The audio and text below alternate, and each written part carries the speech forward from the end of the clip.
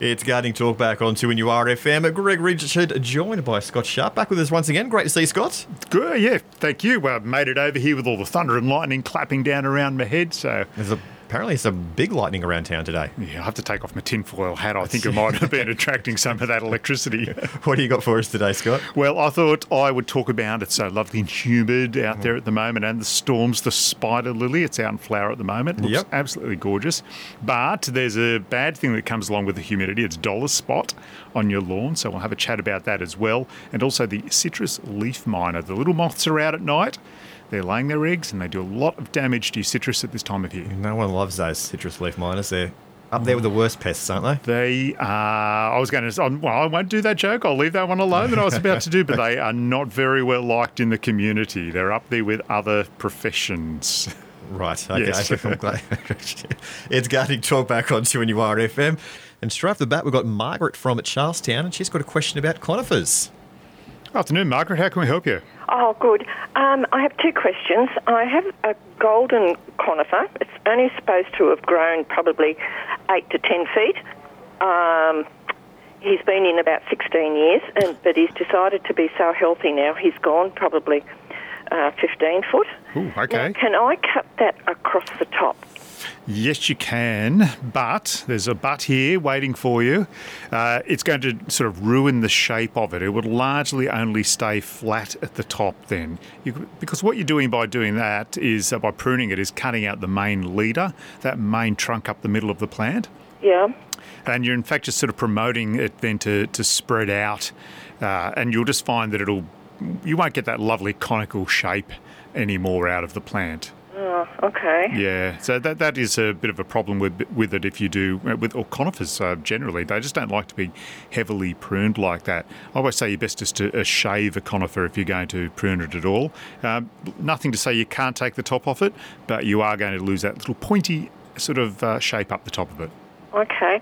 Second question is the little leaves, when it sheds its little fluffy, ferny-like leaves, it leaves a nice carpet of mulch around the base of it, which I think has been keeping it healthy looking. Can I use that elsewhere on the garden as a mulch? No, I'd be very careful about doing that. You do find some conifers, when their sort of leaf matter will kill whatever's underneath it. And you've probably noticed under the conifer, not much really wants to grow under it, does it? No. Oh, well, there's nothing there anyway. Yeah. And casuarinas are one of the worst for that. So I wouldn't be using it on the garden. I'd just be raking it up and getting rid of it in the green mulch bin. Oh, okay. All right. Okay. Thank you very much. Okay, not a problem. Bye. Thanks, Margaret. We've got Roz from Shoal Bay, and she's got a question about passion fruits. Hello, Roz. How can we help you?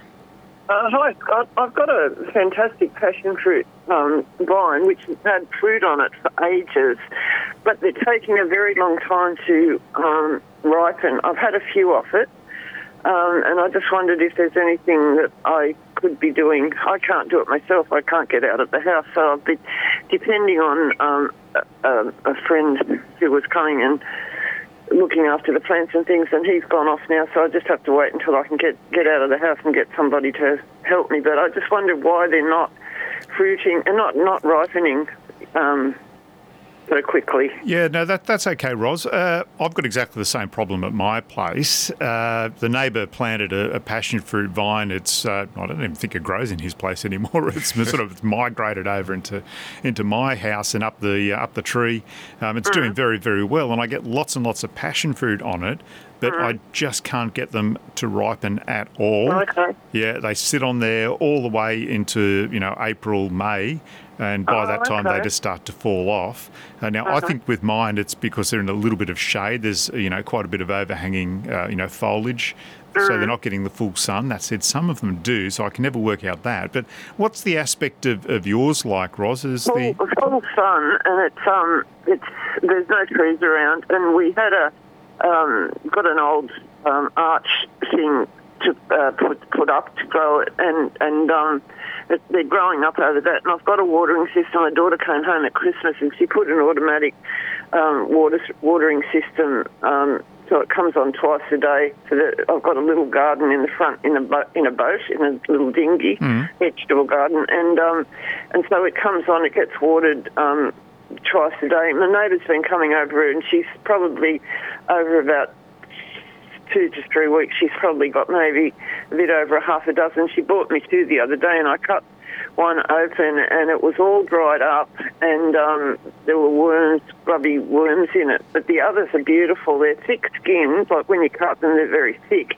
And the fruit inside them it's been amazing. How I started it off, I had a Panama one. I think a friend gave me some seeds, and I had some other seeds, and I put them in a seed trough thing in a garden bed down the backyard, and it just got too hot for me to go outside, and I'm a pretty lazy gardener, and they grew through the bottom of the trough, and they've turned into this magnificent passion fruit vine. I've had it for several years now, and the fruit off it's amazing. It's just, but I just don't know. I thought they should have fruited earlier and started to ripen earlier, but. Yeah, when did yours actually start to fruit and flower? Around November? Yeah, possibly. I can't, as I said, I can't get out of the house. I have to rely on hearsay. People saying, like the gardener guy, he said, I said, how are they going? He said, there's nothing yet. And I mean, I used to be able to see the flowers, when I could see the flowers come on it, but then all of a sudden he said, there's passion fruit on it now. And my neighbours, even the lawnmower people said they checked last time they came, and they said it's absolutely chockers. But and a friend told me that you should wait till they fall off before you pick them. I didn't know. An older fisherman guy told me that. He said, don't pick them, let them fall off. So I don't know what to do, but whether they've been just picking them off, but the ones we've had have been beautiful, but only 1 or 2 here and there. So. Look, back to that the point you made when you said you'd pick some and they had full of worms. That could have been in fact fruit fly in the passion fruit. It sounds like they set early enough, and rightly mine set quite early at home as well. And there's no real way to sort of ripen a passion fruit. It is a question that we get quite often. As we get into March and April, what's happening. But generally, I would say if the plant set its fruit in November. Even into December, it's still been very, very hot. There's been plenty of sunshine. Yeah. There's absolutely no reason, why they shouldn't have ripened. I got timing wrong. I thought they should have been, earlier and fruiting earlier. The other question I had for you: have you ever, or do you know anything about, if you're allowed to say it or not, a product called Swift Grow? Look, I'm sorry, I'm not aware of that one. So. What's it in fact meant to do? Well, it's apparently a barramundi poo, basically. Oh, so it's like a sort of a fish emulsion, is it? Well, it's a fertiliser. They have the Swift Grow, and they reckon it's amazing. Yeah, look, there's lots of 2 other products that come with it. There's a Swift Fort and a Swift Life, which only just come out. The Life one's supposed to regenerate the soil if you've had, just put it in the soil and your plants will come back again. And it's been discovered by a guy who in Sydney somewhere, and he's apparently gone overseas, even to Dubai, as to saying that they've had a big hothouse thing in Dubai, and they've planted flowers and fruit in sand and used this product, and it's thriving. So I just didn't. I've used it, and from what I can see from the front garden, the little garden bed we've got is had a tomato plant, cherry tomato plant that fruited right through summer and up until probably and winter, and the vine itself looked like it was dead, but there was always 4 to 5 cherry tomatoes on it. They were beautiful. That sounds like a really fantastic product, Ross. There's lots of other different fish emulsions out there, so thanks for your call. Cheers. It's Gardening Talk back on 2NURFM, and we've got Coralie from Medowie, and she's got a question about Wallamai pine. Good afternoon, Coralie. How can we help? Oh, hi, Scott. Look, I bought this off the internet, right? When I got it, it came in a little box. It was probably 1.5 foot long. So I put it in a bigger pot, and it was growing all right, but then all of a sudden, like the top of it got 3 different lots of leaves on it. So I thought, maybe it's stunted. So I put it in the ground. Now, it's been in the ground probably 6 months now. It was growing all right until all this rain, and all the other leaves have gone brown and they're not falling off, but I think I should put it back in a pot, do you think? Yeah. Now, Coralie, you better tell us what you're actually talking about. What plant are you talking about? The Wallenby pine. Ah, okay, the Wallenby pine, yes. Yeah. A fascinating little creature, that one. Because I remember that was, 15, 20 years ago now, that there's this magical valley apparently up in the Blue Mountains that had been pretty much cut off from civilization, and these amazing pine trees had been there since, the age of the dinosaurs, hundreds, thousands, I would say. Thousands and even millions, perhaps. So they've been there for quite some time, apparently, and they were discovered and then propagated. And so you've got one now, Coralie. Yeah, yes. Yeah. We went camping down there, and that's when I saw them. And but yeah, the top of them, like there's three sections of leaves, but they're only about 2 inches long. Yeah, look, they're a funny plant. I often wondered why they'd almost become extinct back in the day, because they were sort of quite tough in a way, but then at other times they'd be quite fragile. And I guess it tells that, they were only surviving in that one particular area. Maybe the dinosaurs couldn't have got in there to eat them all up or something. That could be the reason. Yeah. But I don't know about Madawi, how the dinosaurs are up there at the moment. But look, they can be a bit touchy, and I think you need to find just the right area for them. I don't think they like the full sun. They do prefer to be out of that afternoon sun, so it might be best if you get it back out of the ground if it's still alive and get it back into a pot.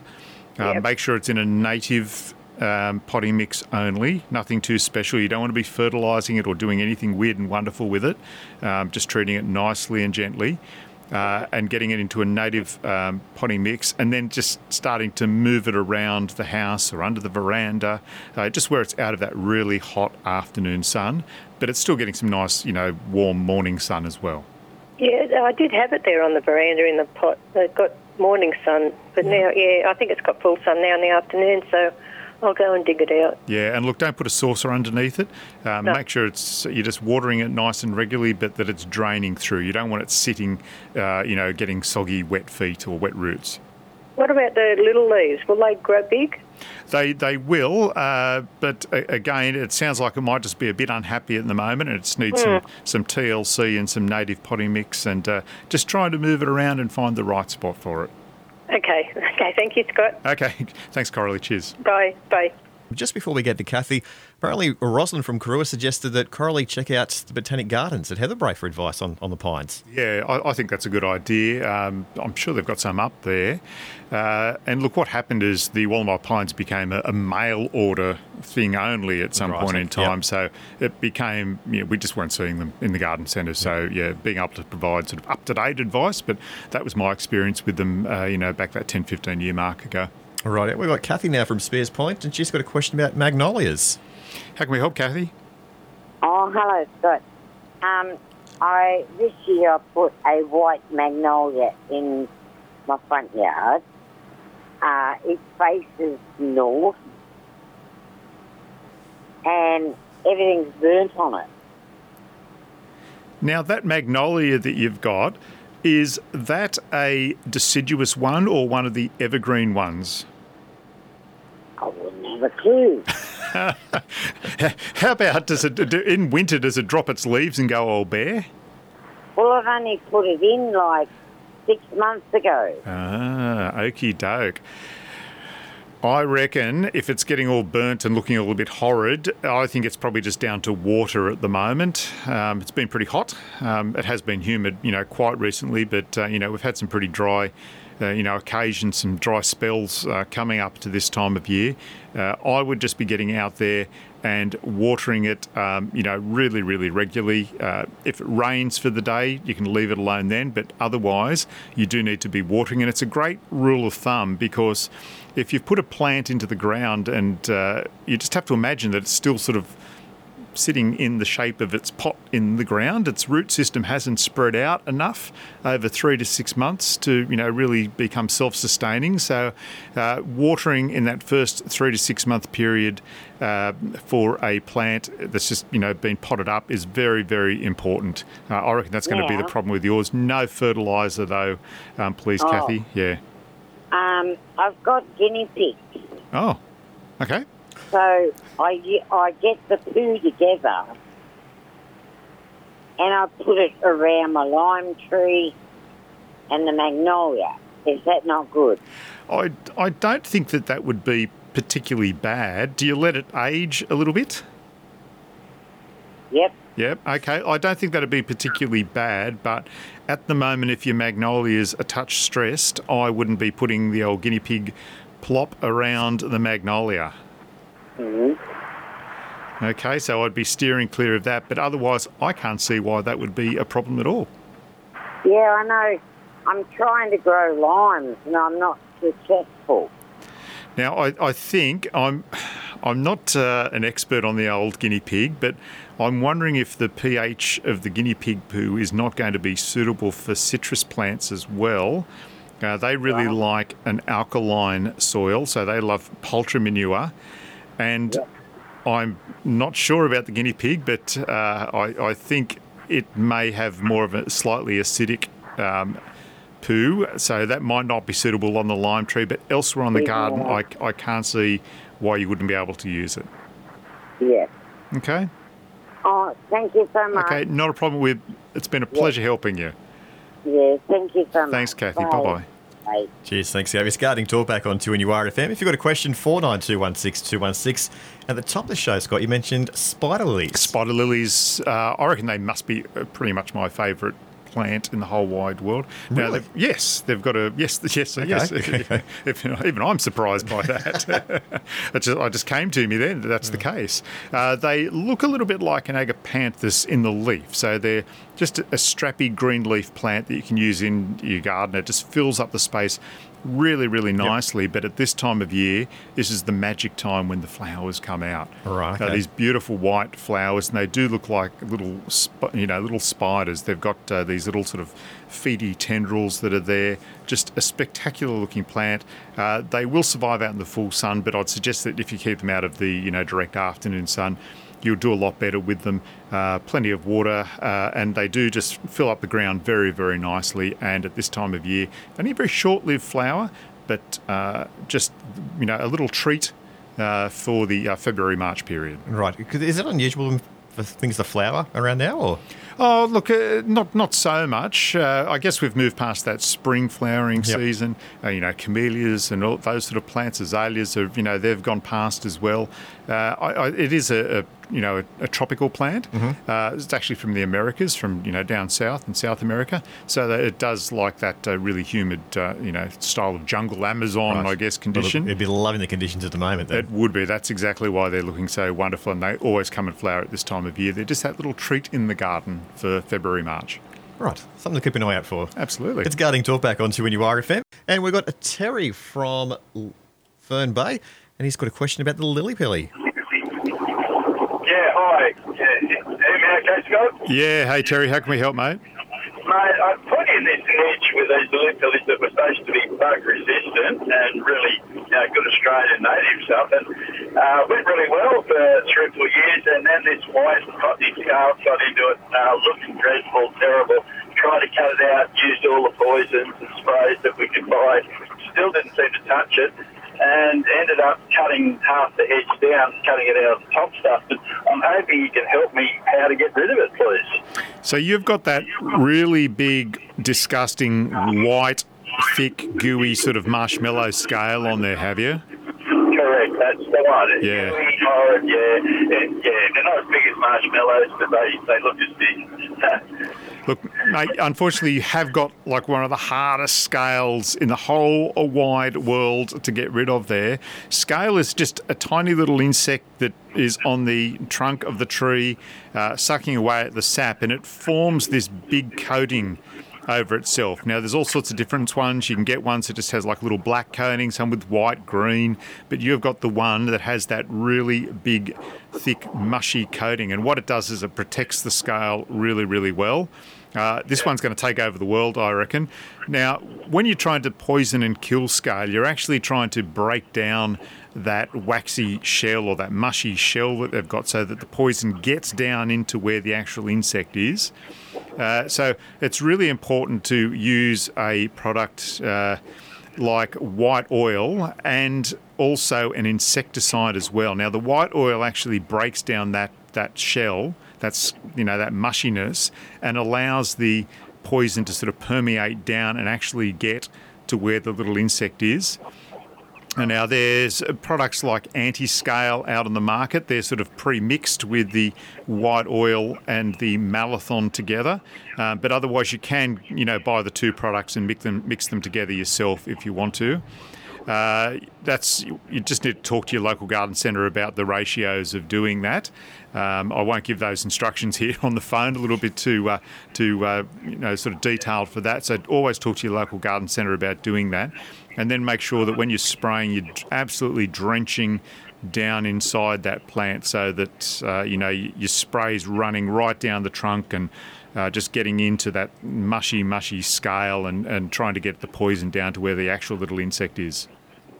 Yeah, I did have some success with a concoction of methylated spirits, detergent and water, and put it in one of those spray bottles where you connect to your garden hose, and I did just spray the producers out of it right through the whole hedge, and it seemed to stop it, and that white sticky stuff went hard, and I think they go, that's for the skills or hardened with the alcohol in the methyl or the detergent and the smoke, and they started to come back. So what I did was cut it virtually in half, which got rid of 80%, 90% off the bug, into bags, into the bin.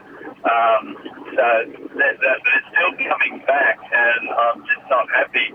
What would you recommend or think if I cut it, say, 3 or 4 inches off the ground with having just the bark, the part of the stem of them, and they'd regrow, or do you think that's a bit too ruthless? Oh, look, that's pretty ruthless, and you certainly can cut lily pillies back really, really hard. But the trouble with scale is it's a wind-borne insect, so it's just, it could be in your next-door neighbour, it could be up the road somewhere, and so it just gets blown in again, and your plant regrows, and it just takes over again. So, look, rather than sort of getting rid of all that, plant infrastructure that you've got there is the best way to think about it. I'd just be, going onto a really heavy spraying regime, once, 1 week, and then again 2 weeks later, just drenching down through that plant. Prune the plant back a little bit and just try and open it up and let the air in there and make it easier for you to spray. But look, I think you're probably going a little bit too scorched earth by going right back down to the ground. Okay, thanks for that, Scott. Well, I appreciate your help, and I'll see how that goes, because I hear you loud and clear. Even if I got rid of it, 3 months later, I've got it again because it's somewhere handy that I'm getting it off somebody else or bush. Yeah, so you can have a nice fresh new plant, and it can blow in, and Bob's your uncle, off you go again. Yeah, hearing you loud and clear, a bit like the Varroa and a lot of the other stuff. Okay, okay, thank you so much. Okay, thanks, Terry. Cheers. Cheers. We've got Danny now from Macquarie Hills, and he's got a question about the staghorn. Hey, Danny, how can we help you? Yeah, Scott. I've got I think it's a staghorn. It's a big single plant. I get mixed up whether it's a staghorn or an elkhorn. Yes. But it's a staghorn, I believe. It's one big single plant. And it has a heap of little ones, about the size of my thumbnail, I suppose. Yep. Growing down the trunk of the tree that it's growing on. And I want to try to transplant those little ones, to try to save them, sort of thing, because they're going to all end up there's so many of them. Yes. How can you what is there a process? Can you... Look, now's the time to do it when they're nice little young tuckers. So you're just going to have to get, almost a sharp knife, just something quite, thin, and just prise them back off the tree, trying to, do as little damage as possible. And then putting them to another suitable area. Where do you think you're going to try and put them? I've got a property in Macquarie Hills, just around the property. Yeah, okay. Well, look, certainly go and do that. You can put them up in the forks of trees. Always try and have a similar aspect as to, where the one's growing at the moment. So there's a little bit of shade for it. Yep. They certainly don't like full afternoon sun. They'll just burn right off there. And just do that, yeah. Just try and, distribute them around, the trees in the property and see how you go. And what would you feed them on? Look, I wouldn't be feeding them. You'd really just want to let them take hold again. The old thing with staghorns is to feed them, you just get a couple of banana peels and, toss them, into that inner area and just let it rot. And that's really all they need. All right, okay. Okay. Thank you. Okay, good on you, Danny. Thanks for the call. Bye. Cheers, thanks, Danny. It's Gardening Talk back on 2NURFM. We've got time for one more call. We've got Diane from Curry and her Madonna lily just not flowering at the moment. Doesn't sound too good, Diane. What's been happening with it? Well, it's good. It looks terrific. It's got new leaves coming all the time, but it just doesn't flower. They can be a bit funny like that. Now, what are you fertilising it with? Only using sea salt on it. Okay. Look, therein lies the problem. You've got a beautiful, healthy plant, but sea salt's fantastic for the root system of the plant, but it does little, as far as other aspects of the plant, like flowering. Okay. So, yeah, you just need to get more of an all-round fertiliser, liquid fertiliser, and start using that on it. You might not have too much luck for the rest of this season, but, if you start building that back up in the soil, it's actually the potash that you need to promote the flowering in the plant. And just, potash. Yeah, so keep on using the sea salt if you want, but you just need more of an all-purpose indoor flowering plant food. Okay. Yeah. Okay. And you'll have much very better. much. And they are, look, as tough as anything. If you want to, you can give them a good old root prune, pull them out, split them, repot them, and they just do very, very well. Okay, thank you. Okay. Thanks very much for the call, Diane. Thank you. Bye. Bye-bye. Cheers. Thanks, Diane. Gardening Talk back on 2NURFM. Scott, just before you go out, we've got a couple of minutes left. Now, you mentioned something early in the top of the hour about something that's in our lawn. Yes, dollar spot. Dollar spot. Yes, it's a fungal disease, and that's why I mentioned it at this time of year. It can be quite prevalent, and it really just looks like little spots that start to, open up in the lawn. The lawn dies. It just starts to spread out further and further. I guess it's more prevalent in wet and shady areas of the lawn because it is a fungal disease. Obviously, if it's out in the open, the sun's sort of keeping that under control.